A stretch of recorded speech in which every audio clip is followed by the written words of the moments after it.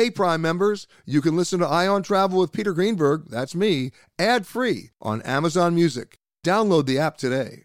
This spring, if you'd rather spend time enjoying your lawn instead of trying to keep it alive, there's good news. True Green is the easiest and most affordable way to get a beautiful lawn. All you have to do is water and mow, and they'll do the rest. Weed control, fertilization, aeration, and even some things you might not even think of. They'll do all of it, while you can do literally anything else. With True Green, you can have your lawn looking as good as a putting green. That's not hyperbole. True Green is the official lawn care treatment provider of the PGA Tour. True Green offers a satisfaction guarantee, and they have a verified best price promise, which guarantees you the lowest price with no compromise on quality. You do you. Let True Green do your lawn care. Visit truegreen.com to get the best lawn at the best price with the best people guaranteed. It's 3 o'clock somewhere. Time for a My Mochi ice cream snack. My Mochi ice cream is cool, creamy scoops of premium ice cream wrapped in sweet, pillowy dough. And get this, all of My Mochi's fabulous flavors, like strawberry, mango, double chocolate, and cookies and cream, are only around 80 calories per piece. Talk about a guilt-free, indulgent experience. Each box of My Mochi ice cream has 6 perfectly portioned, gluten-free mochis that are great for grab and go. So feel good while curbing your afternoon cravings or the midnight munchies. Yeah, you know who you are with the joyfully chill sensation of My Mochi ice cream. Find My Mochi ice cream at Target or visit mymochi.com to locate a grocery store near you. This episode is brought in part to you by Audible, your go-to destination for thrilling audio entertainment.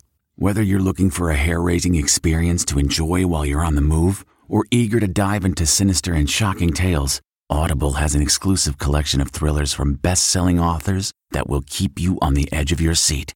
Like James Patterson's first audio-only thriller, The Coldest Case. Experience stories like never before, where every chilling detail is brought to life by captivating sound design. Plus, as an Audible member, choose one title a month to make yours forever. And now, new members can try Audible free for 30 days. Just visit audible.com/WonderyPod or text WonderyPod to 500-500. That's audible.com/WonderyPod or text WonderyPod to 500-500. Have you ever covered a carpet stain with a rug?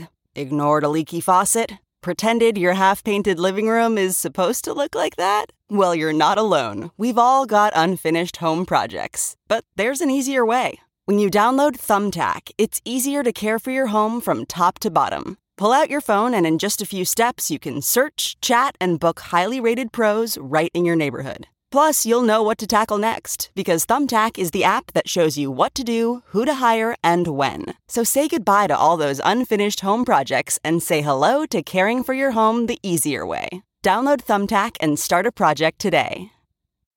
At Amica Insurance, we know it's more than just a car. It's the two-door coupe that was there for your first drive, the hatchback that took you cross-country and back, and the minivan that tackles the weekly carpool. For the cars you couldn't live without, trust Amica Auto Insurance. Amica. Empathy is our best policy. This is the Ion Travel Podcast with CBS News travel editor Peter Greenberg, presented by Clear. Enroll today at clearme.com/Ion Travel and try Clear at the busiest airports nationwide.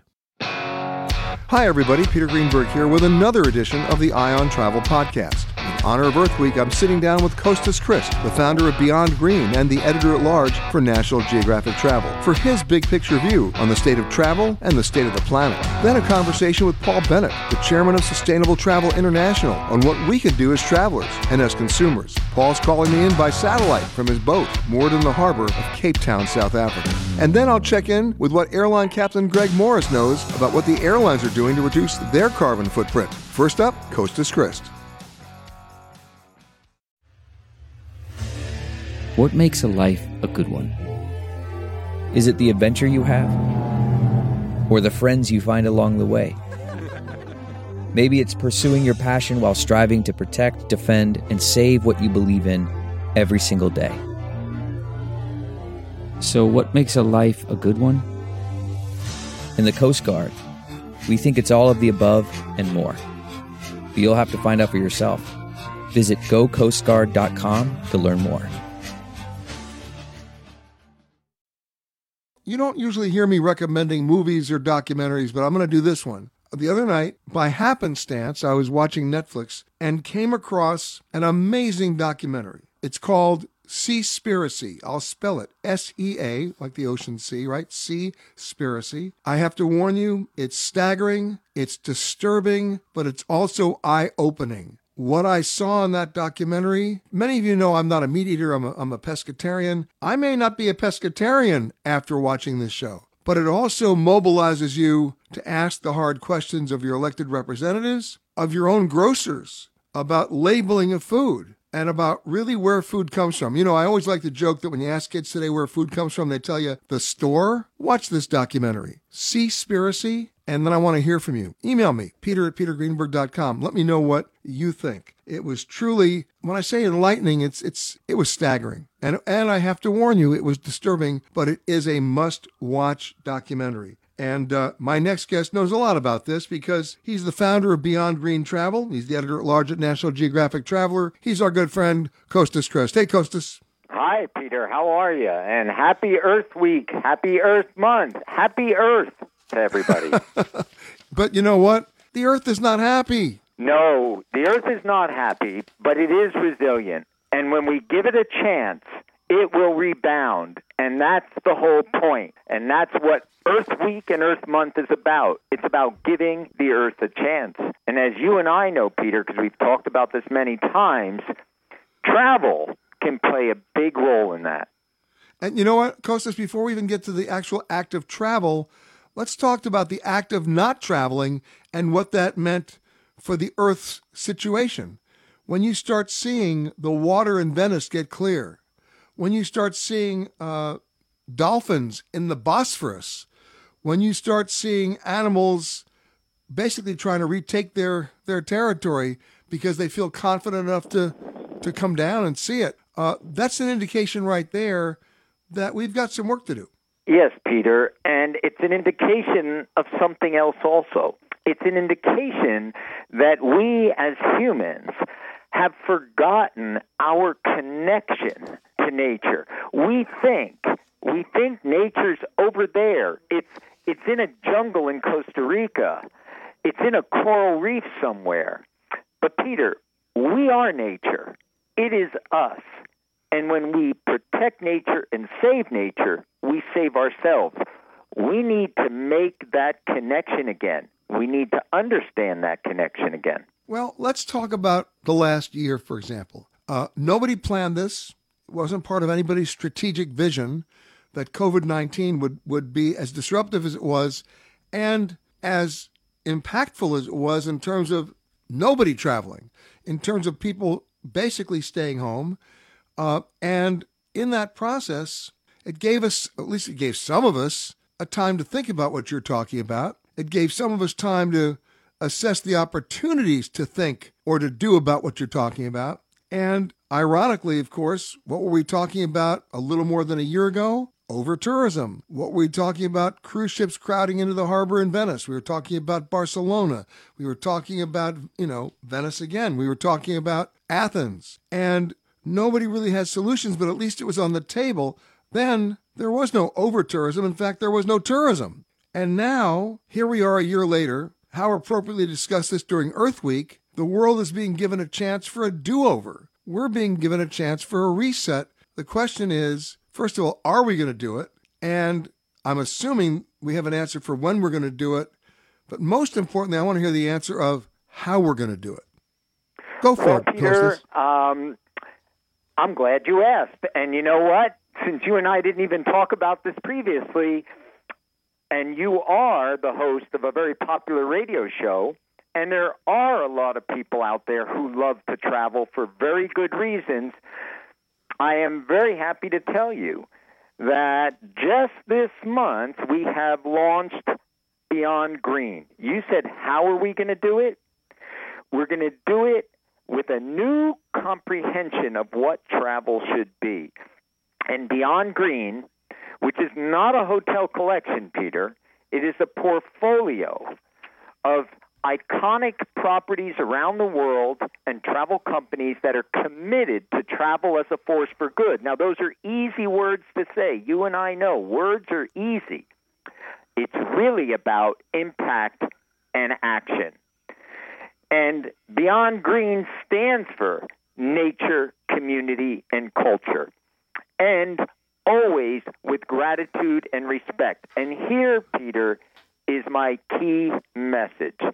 As people begin to travel again, and I think you've seen this and you've sensed this as well, they're looking at life differently. I think we all are.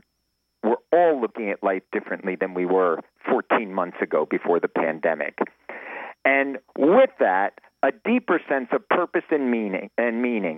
More time with friends and family, slowing down to enjoy each moment. We've heard over and over again about people wanting to connect with nature, the beauty of nature. We've heard over and over again about people wanting to care and about protecting our planet. That's at the heart of what Beyond Green's approach to traveling is, with respect and gratitude for the people and places we visit, and we're doing it, and we have a methodology for that. Well, is there a possibility, I'm just going to raise this as a possibility, Costas, that the way we approach travel now is much more process-oriented than it is product-oriented? I would say yes. Process, I would say from the individual level, I can certainly speak for myself, but many, many, many people I've been speaking with, it's just a rethinking of what travel means. We've heard, yes, it's about experiences, but it's about meaningful experiences. It's about something you and I have talked about for a long time. The idea that we can have a great trip and a great vacation, and we can do it in such a way that it gives back to people and the planet.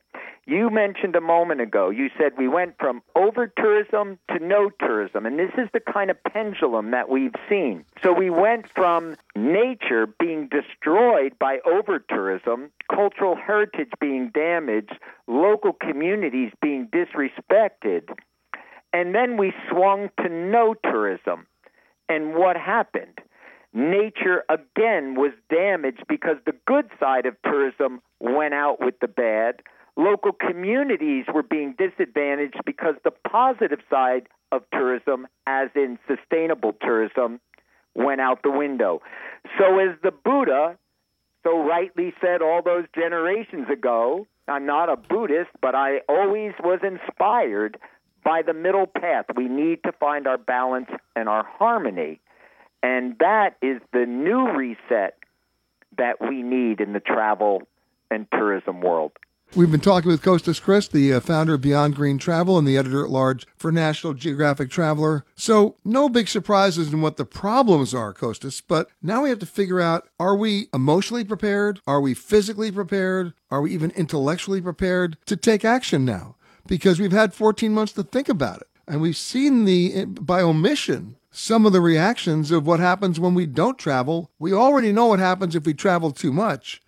So are we going to put in, numbers caps in St. Mark's Square? They've already banned the big cruise ships from most of Venice. Are we going to put in numbers caps on how many people can walk Las Ramblas in Barcelona? Are we going to talk about how many people are jammed into the Acropolis in Greece? I mean, where do we start? Peter, we start by recognizing that we live on a finite planet of natural resources. We have so much air, so much water, so much forest, so much resources that are finite, okay? And in order for us to survive as a planet, we have to learn how to live sustainable lives within those finite resources. Just like anybody, if we think of all of our common sense, if you've got a cupboard full of food at home, a pantry, and that's all you have, the question is, do you just rush through it in 3 days, or do you figure out a plan so you can survive over the long term? That's the whole underpinning of sustainability. It's also the entire underpinning of what we call sustainable tourism. I think the thing that has pained me the most is that we have solutions, Peter. Just this week, another major airline in the world, in this case Etihad, an airline you've flown on more than one occasion, Yep. just did their second eco flight, meaning green energy alternative to jet fuel, between the Middle East and Rome. It's like the test we used to have when we were trying to get to the moon, and one day we did get to the moon. So the innovation in the aviation space is starting to get more serious. Meanwhile, we already know that there are tools we have in sustainable tourism to make travel a positive contribution to a sustainable future on our planet. I get that. But now we have to talk to people who want to go see their favorite destinations. They want to go see them when they want to go. They want to do what they want to do. And I'm not saying that we're talking about ugly Americans. I'm talking about just tourists worldwide. I remember in 2019 sailing into Venice and getting off at the dock, and it was right by the Danieli, and walking right over the Bridge of Sighs. It looked like the Bridge of Thighs. I mean, everybody had a selfie stick. It was really disappointing and ugly. That's right, Peter. That's out of control tourism, okay? So the truth is that, yes, we're going to have to plan better, aren't we?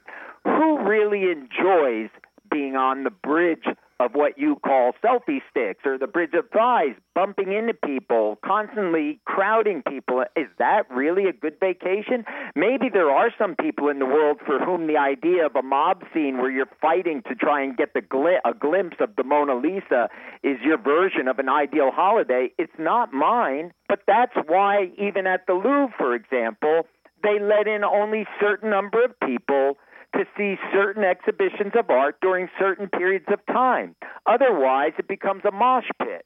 And if we don't want our planet to become a mosh pit, and if we don't want our holidays to become a mosh pit, then we can operate with the basic principles of gratitude and respect and understand that when we travel gently, we are actually traveling with purpose, and it makes our experience better, and it makes it better for the communities and for the destinations we visit.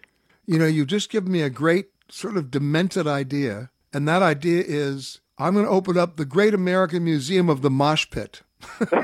we'll just have a retrospective every week of how we're messing things up. I'm kidding, of course, but the bottom line is each of us can be responsible without taking ourselves overly seriously, but we can be responsible when we travel. And it's not just about plastics, and it's not just about reusables, and it's not just about carbon footprint. It's about so many other things that we just take for granted. Or we are Peter, conscious. I would love, if you don't mind, to welcome all your listeners to go to a website, staybeyondgreen.com.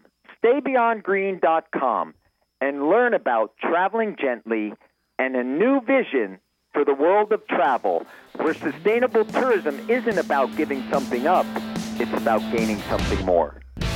My thanks to Costas. Next, I head south, way south, to Cape Town, South Africa, where I check in with Paul Bennett, the chairman of Sustainable Travel International. One of the most often used words, if not one of the most often misleading words or misused words, especially this year, is the word sustainable.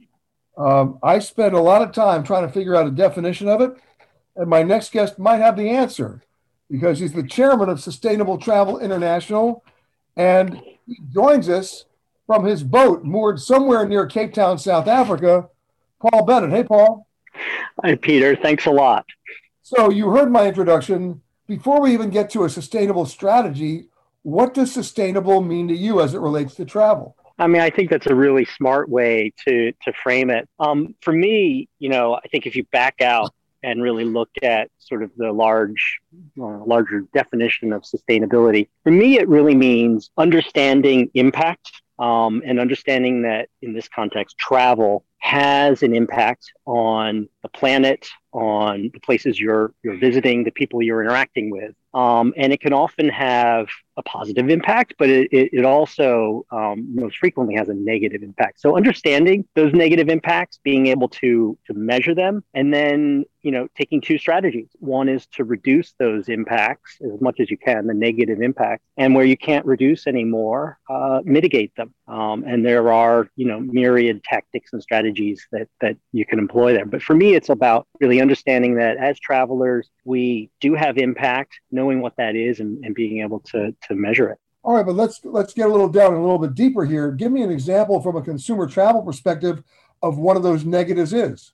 Well, I think probably the most commonly understood one is a climate impact, and specifically carbon, right? So we all know, this week there's, it's a big week for the climate and for discussions about carbon emissions with the climate summit taking place, and a lot of really fantastic announcements there. And we all know that travel is a big polluter, a big emitter of carbon into the atmosphere. About 8% of annual emissions come from travel. And the travel industry is taking this seriously. And has been talking about it for a long time. And I think we're starting to see some really interesting action. Delta has made some pretty big announcements about their ambitions to reduce their carbon footprint and then offset what they can't reduce and become carbon neutral. And there's a lot of other companies kind of doing the same. So I think as a consumer, one of the things you can do is put pressure on these companies, right? So choose an airline that you feel has, is doing things to reduce its carbon footprint. Obviously, one of the big challenges for a traveler is, the best way to, address your carbon footprint as a traveler is to not to travel.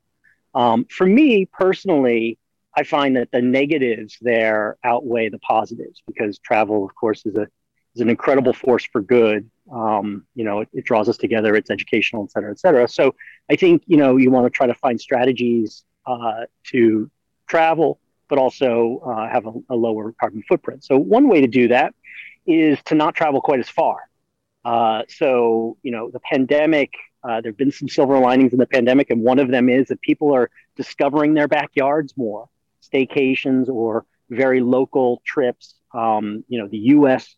traveler is traveling domestically this year, and I hope that we emerge from this with a sort of travel patriotism and understanding that that Americans live in an amazing country, and that's true for Canadians and other people, other nationalities.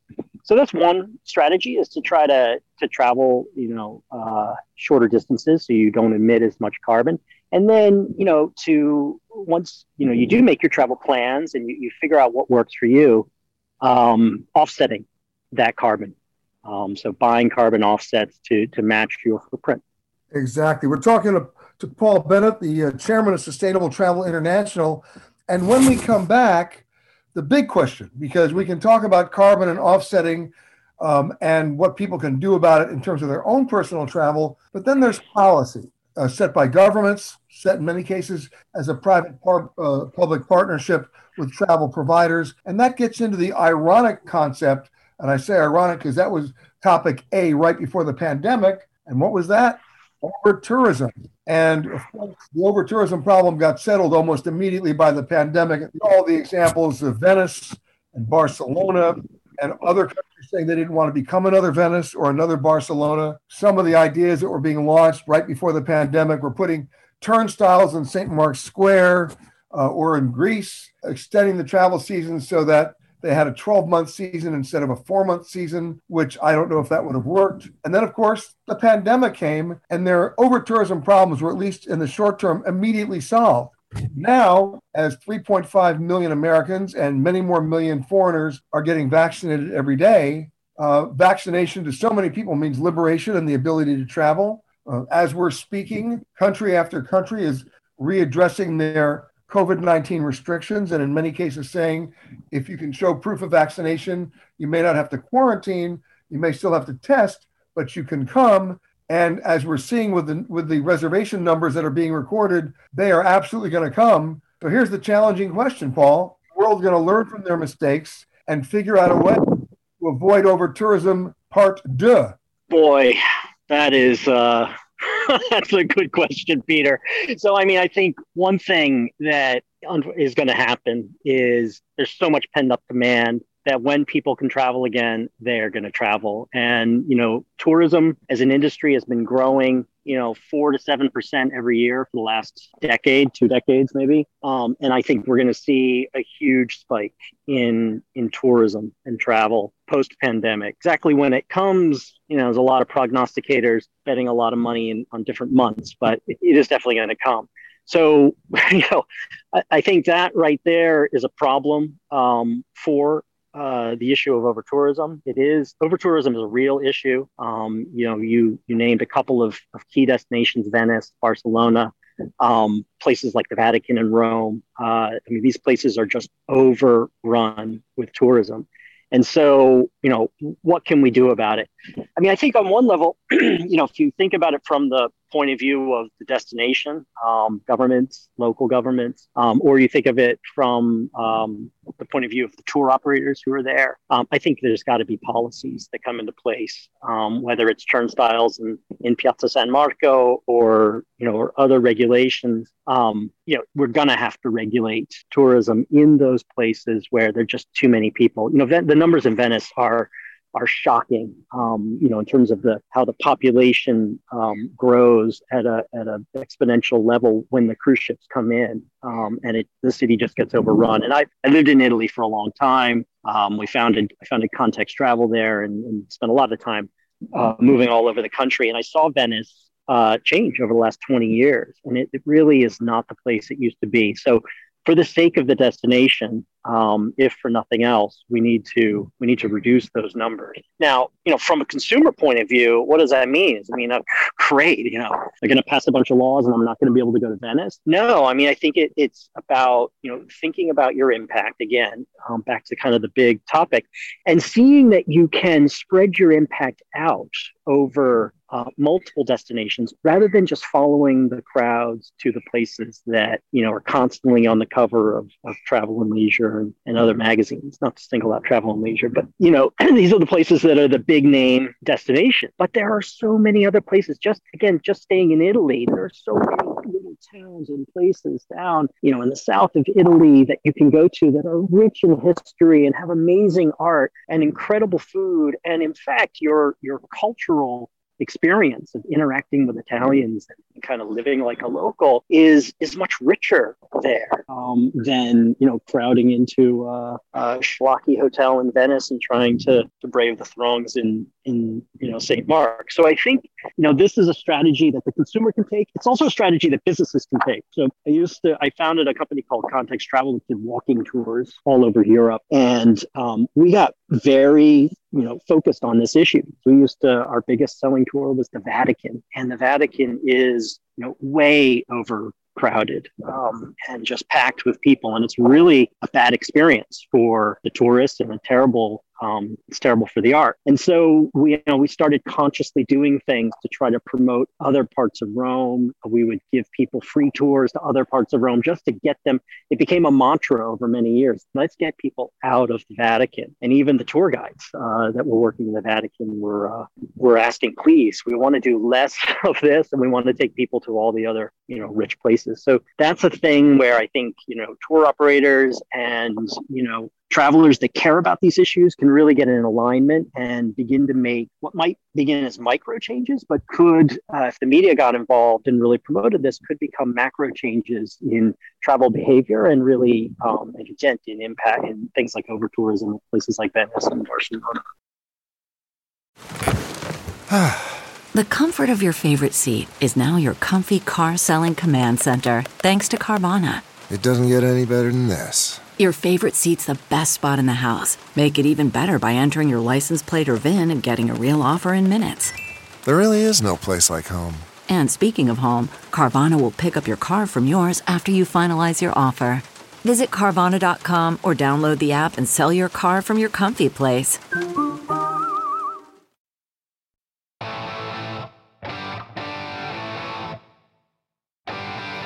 My thanks to Paul.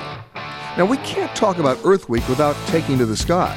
Airline Captain Greg Morris joins me to talk about what the airlines are doing, or perhaps should be doing, about the environment, especially in the midst of a public health crisis.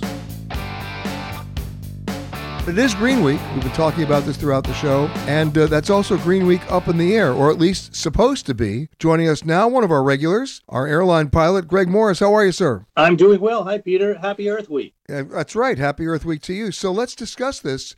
You know, we've talked about carbon footprints. We've talked about biofuels.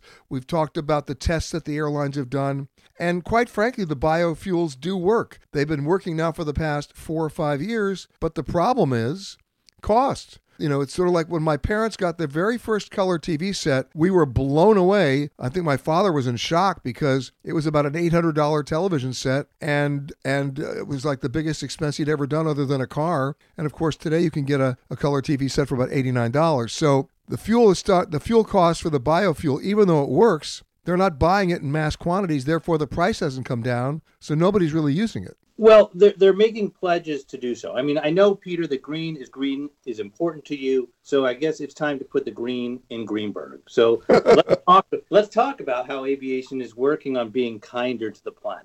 One thing and before we get into renewables, we know, looking at 2020 in review, that when the world came to a screeching halt and the cars were parked and the planes were fewer and the ocean liners, the cruise ships were not churning through the oceans, there was certainly documented proof of improved air quality, water pollution, noise pollution, and a reduction in greenhouse gases. So the airlines are, I reached out to a number of them this past week to ask them what steps they're taking. And so one thing that kind of was funny is that Frontier says that they're giving away free spring passes to all those whose name end in green, and that's with or without an E at the end of their name. But on a serious note, Ed Bastian at Delta, their CEO, says, that travelers should not have to choose between seeing the world and saving the planet. And the bottom line is that most of the airlines are pledging to buy into more of the sustainable aviation fuel, which is, derived not from carbon, but from plant and from home and animal waste. The problem, like you said, is cost. And so one figure that I latched onto is that in reality, if you look at sustainable aviation fuel in production today, if you looked at everything that's in production, it would only be enough to sustain one of the legacy carriers, and we're talking pre-COVID levels, for one day's operation. So obviously a long way to go in terms of bringing the sustainable aviation fuel that has the carbon footprint reduced to zero and the associated cost way down. The airlines are pledging to buy millions and millions of dollars into that, and pledging that their customers now have opportunities to help buy into that sustainability as well. Now, there's another issue as well. I've been flying a lot lately. Now, I think I can say with full confidence that I do not pick a flight based on the in-flight food. I do not pick a flight based on the onboard cuisine. But I am noticing that as airlines are bringing food back, especially to the back of the plane, the packaging of that food has more plastic than ever. They're doing it because of a health issue now. But still, if you take a look at paper products, straws, plastic, I don't see a lot of progress. No, and that's another point I was going to bring up, is that beverage service is also coming back, and that's aluminum cans. So the companies, while they have a lot of work to do in reference to sustainable aviation fuels, there's certainly a lot more they can do in terms of recycling these products, recycling these cans, separating what is recyclable waste from non-recyclable waste, and that would go a long way. And there's one more thing, speaking about food coming back, and I've never understood this. I've seen so many flights, and I think you have too, where you land at a destination and half the meals have not been served or haven't been eaten, or they boarded too many. And it's certainly viable, edible, healthy food, and it goes to waste, it gets thrown out. Are they finally getting smart and working with food banks and with charity organizations to be able to distribute that food to the people who really need it?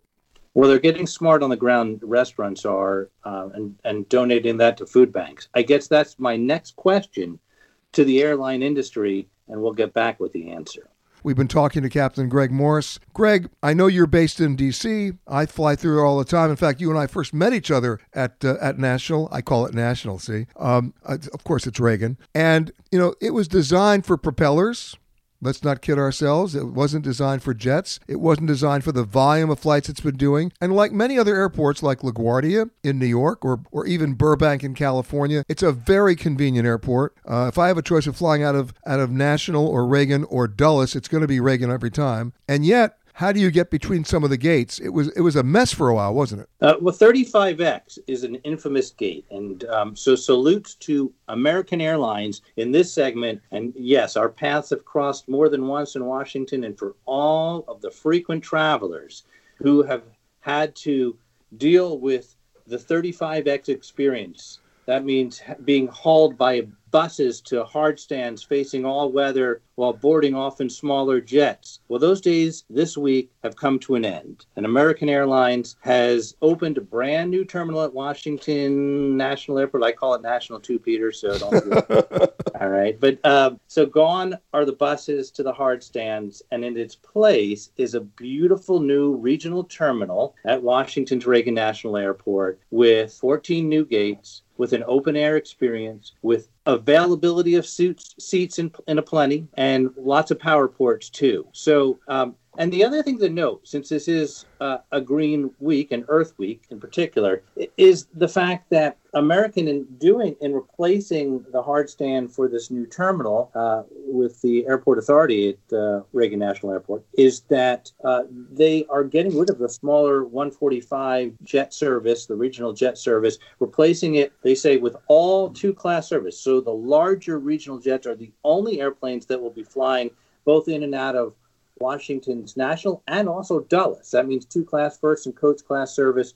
That, as we look at what's green and what's not, the bigger jets are more economical to operate, more fuel efficient, and yes, that too leads to more of a green note. All right, now I got to change gears here just a little bit because I did mention another airport that was quite convenient, and that's Burbank. The year is 2021, and yet Burbank does not have jetways. In the year 2021, I mean, I love the romance of the idea that you walk out on the tarmac and climb upstairs, except if you have a mobility issue.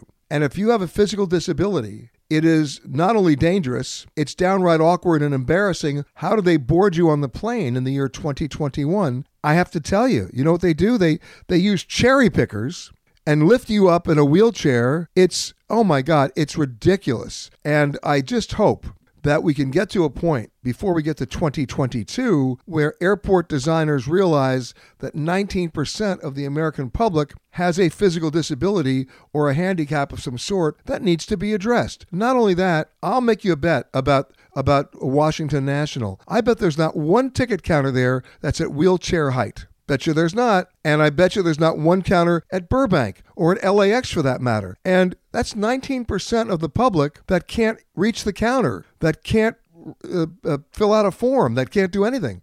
And you would think they're opening up new terminals all the time, including LAX. Where is the input there that's logical, commonsensical to address a serious need that's so easy to fix? And, if you think that's bad, Peter, when they built the new tower at Washington National Airport at Reagan, and they overhauled that airport like they're doing in LaGuardia, the tower design was created in such a way that no thought was given to the height of the air traffic controllers and the level of the floor. And so when they tried to open up the tower, the new tower at Washington National, they had controllers standing on milk cartons, and they had to go back and redesign the tower so that those who were slightly more height challenged could do their job properly. So it goes beyond the ticket counter, I'm afraid. It does. And as we, go through Earth Week or Green Week, how about Intelligence Week? How about realizing that one size does not fit all, and it's an easy fix. You bake it into the design and you only have to do it once, and then everybody can copy the same formula. It's not a difficult concept to get around. And for those people who, and by the way, we deal with airports all the time that are opening up new airports. There's a new airport in Istanbul, brand new airport, huge, right? And 25% of the planes there don't have gates. They land and you're bussed for 40 minutes. It's like, and that's a new airport. Whose idea was that?